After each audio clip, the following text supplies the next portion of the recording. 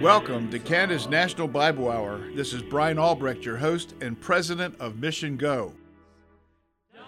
Today our text is taken from 1 Corinthians chapter 3, verse 11, which says, "For no other foundation can men lay than that which is laid, which is Christ Jesus." And then also, verse 16 says, "Know ye not that ye are the temple of God, and that the Spirit of God dwelleth in you." Here we have these two thoughts that our faith in Christ is the foundation. Where would we be without the Lord Jesus Christ in our life? We'd be lost and gone to a Christless eternity. We wouldn't have a friend. We wouldn't have the Holy Spirit indwelling us. We wouldn't be the temple of the Holy Spirit. We wouldn't be holy. Our sins wouldn't be forgiven. We would have a very dreary life that would be made of fear and depression, and no one would be around to help us when we go through the difficulties of life. But brothers and sisters in Christ have the great privilege and opportunity to walk with God and to sense His presence. And even so, we have difficulties in life and things that come unexpected, like all people do. We still have the Lord Jesus that we can always depend on. He's promised never to leave us or forsake us. He's promised to always be there, and He helps us through the rough times and the difficult times of life. What a great blessing it is to be in the family of God.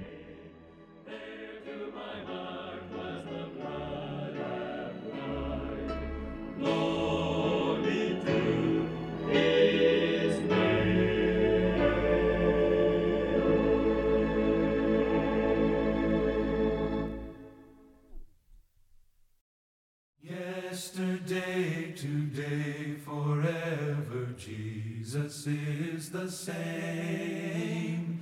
All may change, but Jesus never. Glory to His name.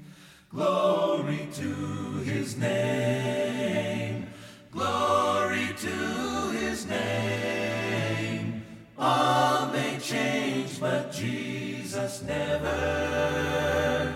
Glory to His name. All may change, but Jesus never. Glory to His name.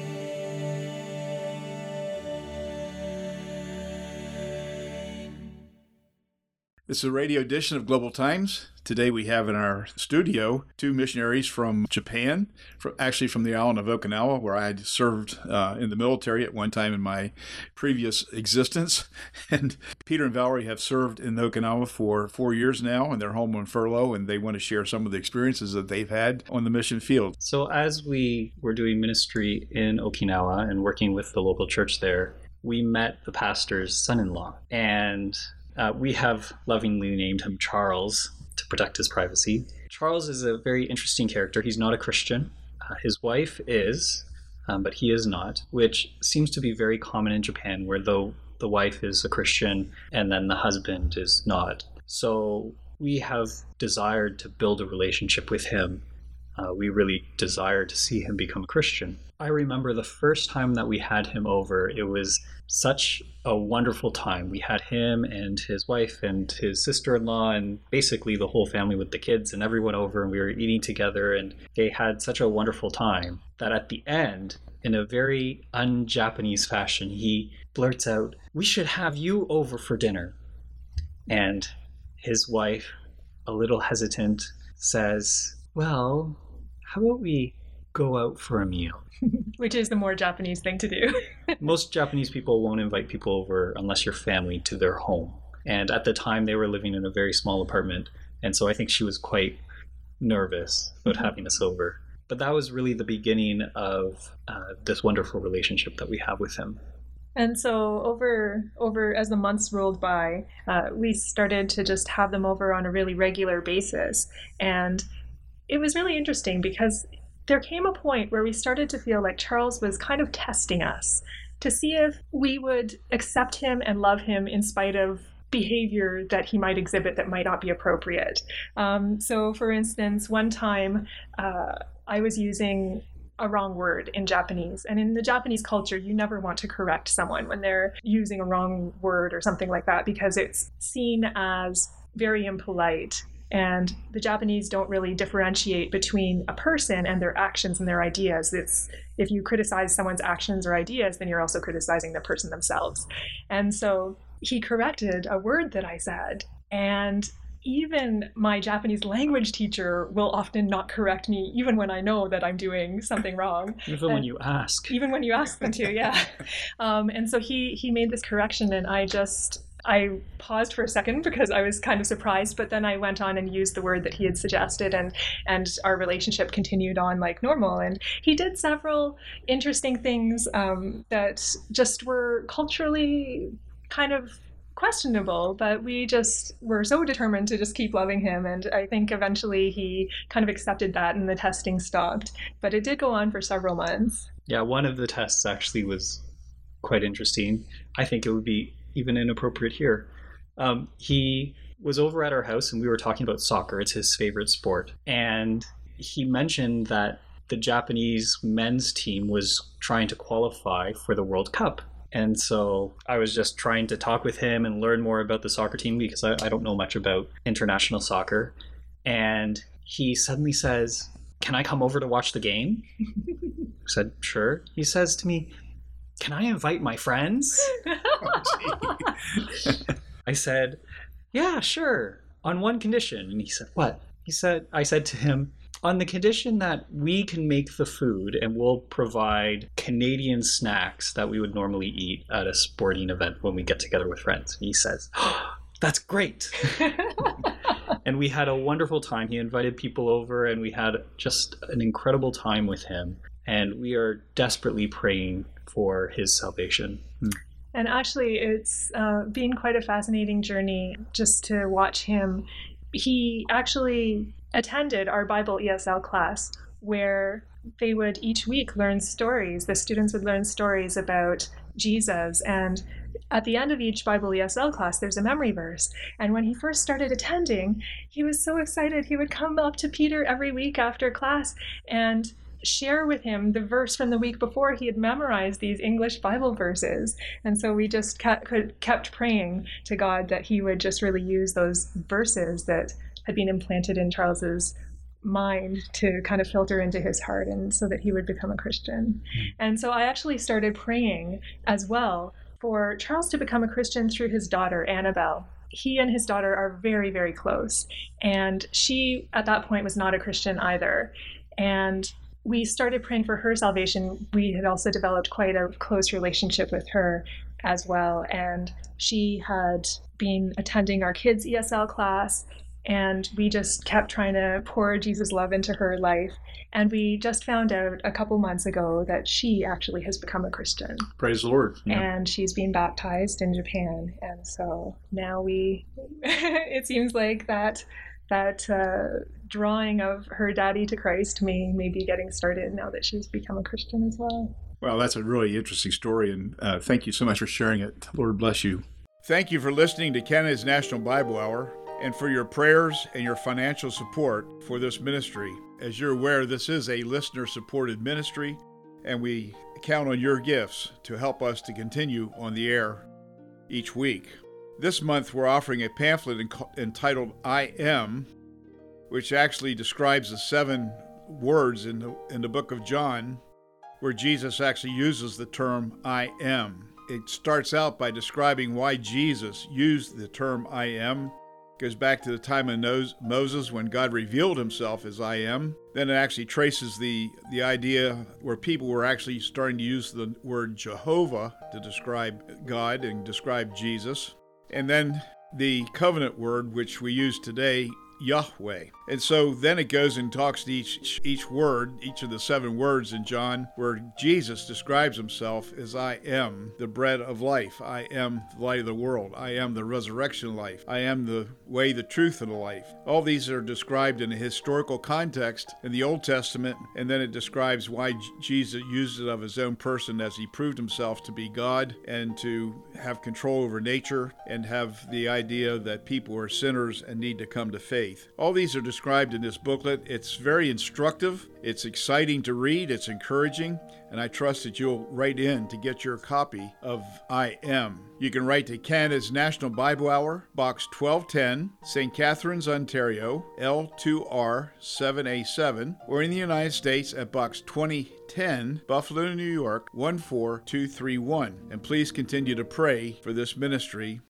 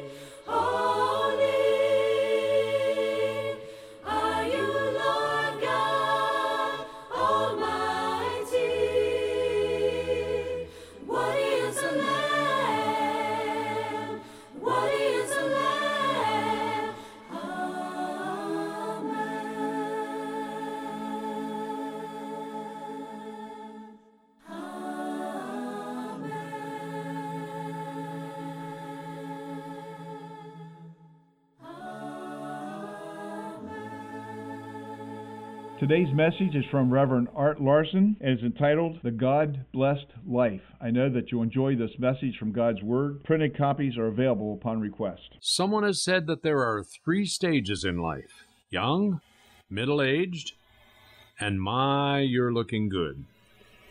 Well, how are you today, my friend?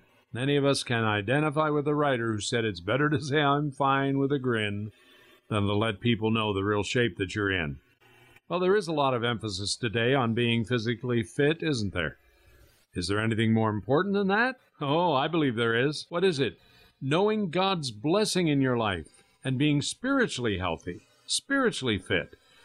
Having God take your life, making it new, filling it with joy and blessing, and making you a blessing to others. Now, when you're having a rough time, or when you're ill, or when things go wrong and you've had a terrible disappointment, you feel depressed or discouraged, when you turn to the Bible, where do you usually turn at times like that? A lot of people turn to the book of Psalms. That's where we're going to look today. In fact, we're going to look at the very first Psalm, Psalm 1, to find out the kind of person God really blesses. Let me read Psalm 1 to you. It would be a good one to memorize. Blessed is the man that walks not in the counsel of the ungodly, nor stands in the way of sinners, nor sits in the seat of the scornful. But his delight is in the law of the Lord, and in his law does he meditate day and night. He shall be like a tree planted by the rivers of water, that brings forth its fruit in its season. His leaf also shall not wither, and whatsoever he does shall prosper. The ungodly are not so, but are like the chaff that the wind drives away. Therefore the ungodly shall not stand in the judgment, nor sinners in the congregation of the righteous. For the Lord knows the way of the righteous, but the way of the ungodly shall perish. Did you notice the difference? You're either godly or ungodly. You're either righteous, that is, declared righteous with the righteousness of Christ through faith in his finished work at Calvary and the empty tomb, or either righteous or unrighteous.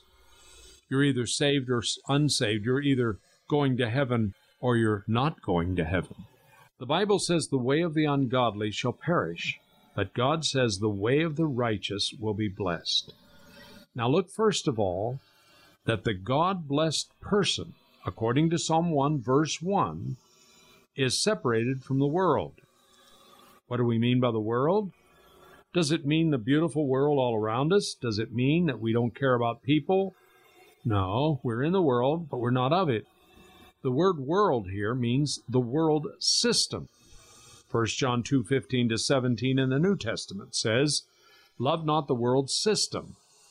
That is the way the world thinks and plans and does, and has its value system. Don't love the world system, nor the things that are in the world system. If anyone loves the world system, the love of the Father is not in him. For all that is in the world system, listen carefully, it's the lust of the flesh, the lust of the eyes, and the pride of life. And this is not of the Father, it's of the world. And the world is passing away, but he that does the will of God abides forever. So the true believer who is blessed of God is first of all separated from the world. That is the world system. He doesn't walk according to the counsel of the ungodly. He doesn't stand in the way of sinners. He doesn't sit in the seat of the scornful. Notice these three words: walk, stand, sit. The God-blessed person does not walk in the counsel of the ungodly. Rather, he gets his counsel from the Word of God, the Bible, and from godly people.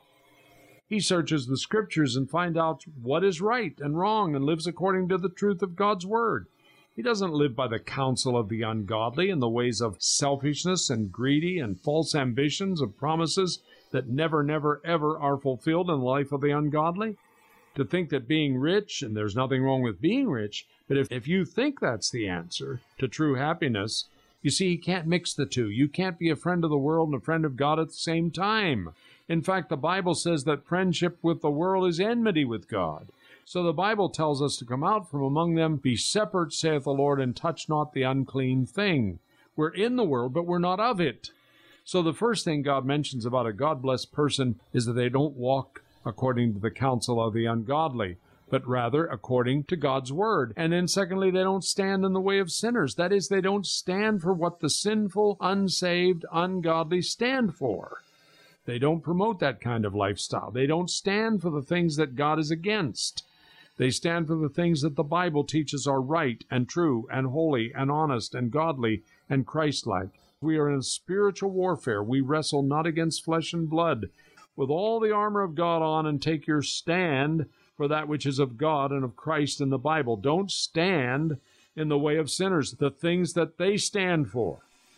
So the Christian lives a completely different life. They walk different. They take a stand which is different. And they don't sit in the seat of the scornful. Why? Because the scorner repudiates God's Word, God's people, God's Son, God's servants. Laughs at the preacher that preaches the Word of God, because the Word condemns sin. The scorner refuses God's Word. And the fact the Bible says in the last days there'll become many scoffers and scorners who will say, where's the promise of His coming? They'll make fun of the truth of Christ's first coming and of His promise to return the second time. The scoffer doesn't want to have anything to do with the Bible. And the Christian doesn't sit, as it were, in the seat of the scornful, doesn't take sides with those kind of people. He rather takes sides with the things of God and is openly, willingly defending the truth of God's Word no matter what people say. No matter if they laugh or ridicule or threaten, they take their stand, a true believer does, according to the Word of God. They don't sit in the seat of the scornful. God says that the God-blessed person, Psalm 1, he says his delight is in the law of the Lord, and in his law does he meditate day and night. That is, the Christian really feasts on the Bible. Once you're saved, the Holy Spirit comes to dwell within you, gives you a great desire to read and study the Bible, and then teaches you from those scriptures and opens up the truth of the Bible. Before you're saved, you don't understand the Bible. You don't have interest in spiritual things, the Bible, church, prayer. Maybe you pray when you're in trouble, but that's about it. But once you're saved, the Word of God becomes your entire affection. It becomes the most important book and possession in your life because it's eternal, God's eternal Word, and we delight ourselves in it, and we meditate on it day and night.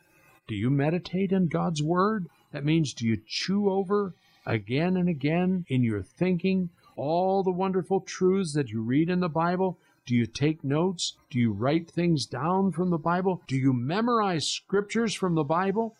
If you would memorize one verse of Scripture each week, in 1 year you would memorize 52 verses of Scripture, one a week. Can you imagine what that will do for your life? The Bible says, your word have I hidden in my heart that I might not sin against thee. Someone has well said, this book, the Bible, will keep you from sin. Thirdly, the God-blessed person is settled by the waters. Verse 3 of Psalm 1. He shall be like a tree planted by the rivers of water that brings forth fruit in its season. His leaf also shall not wither, and whatsoever he does shall prosper. His fruit, his leaf, the Bible says, are healthy and fresh, because the person that is blessed of God keeps in touch with the water of life, with the Word of God, and allows the Holy Spirit of life to permeate his whole system. He's like a tree planted, producing, prospering. He is someone who is refreshing to be around. He's planted by the rivers of water, ever-flowing water.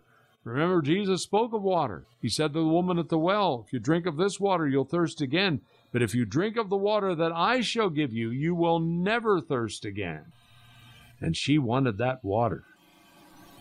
And he said, I will give you that living water.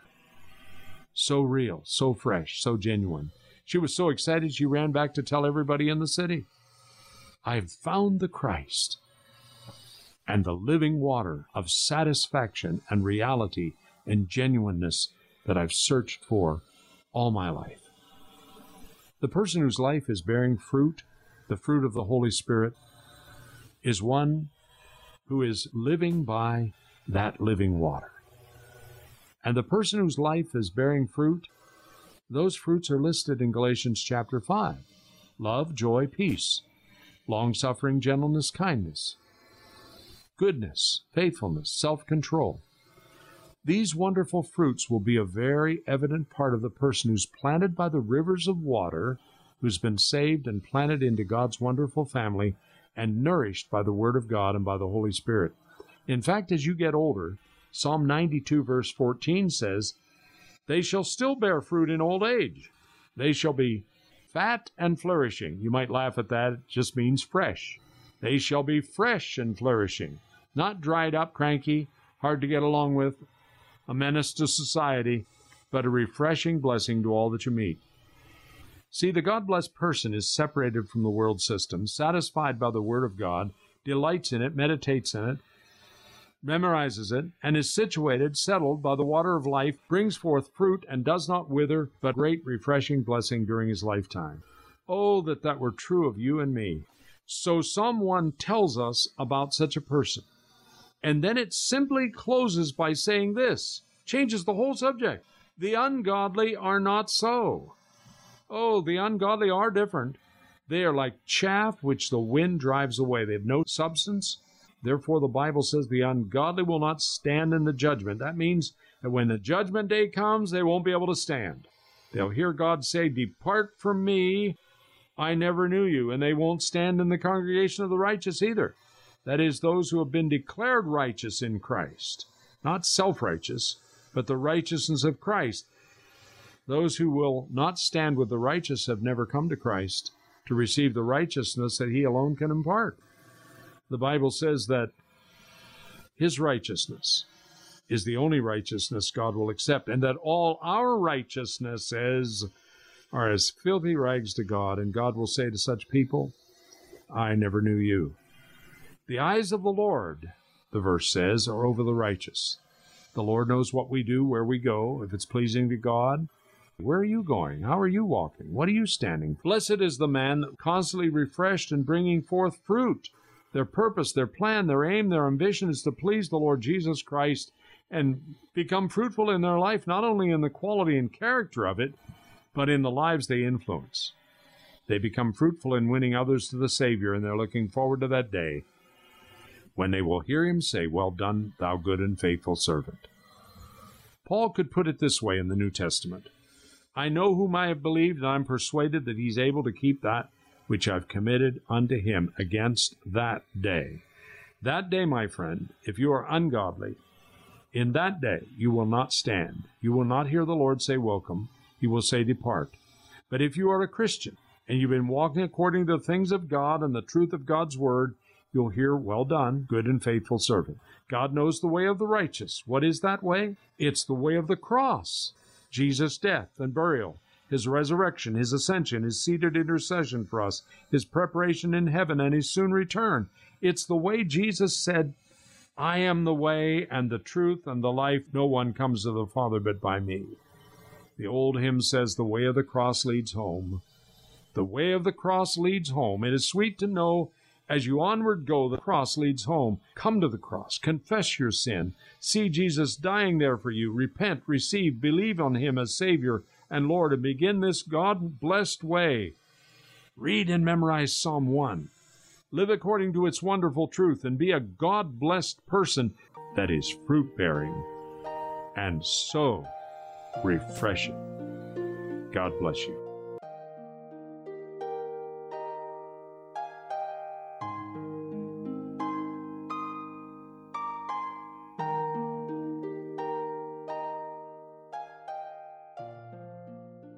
I trust the message that you just heard will be a real blessing to you and that you can apply some of those truths to your life this next week. Here at Canada's National Bible Hour, we're really concerned about you and your spiritual well-being. We're trusting that you're growing in your faith and your closeness to the Lord Jesus Christ. We're also concerned about those who may be listening to this broadcast who are not believers at this point. And the gospel is very clear. All have sinned and come short of the glory of God. All of us have sinned, each and every one of us. I'm one of them. We have all sinned, and because of that, we're not eligible to be in God's presence because he's a holy God, he's a righteous God, he's a perfect God, and doesn't want to be in the presence of sin or sinners. But God does love the world, and he sent his only begotten Son that whosoever believes in him, whosoever means anyone can, whosoever believes in him should not perish but have everlasting life. And because God loves us, he provided a way for us to have our sin problem taken away. And the solution was the Lord Jesus Christ, who was God, and he became man.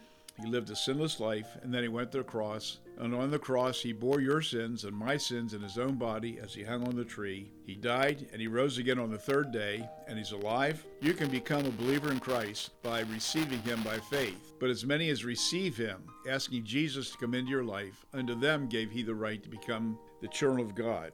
So if you want to be a child of God, if you want to have your sins forgiven, if you want to have eternal life, you need to ask Jesus Christ to come into your heart. And as you sincerely pray that prayer, God will redeem you. He will change you, and you will be a new person. Don't forget to write in and get your copy of I Am, which are the 7 powerful claims of Christ. You can write to Canada's National Bible Hour, Box 1210, St. Catharines, Ontario, L2R7A7, or in the United States at Box 2010, Buffalo, New York, 14231. May the good Lord continue to bless you throughout this next week, and we look forward to having you back next week for another precious word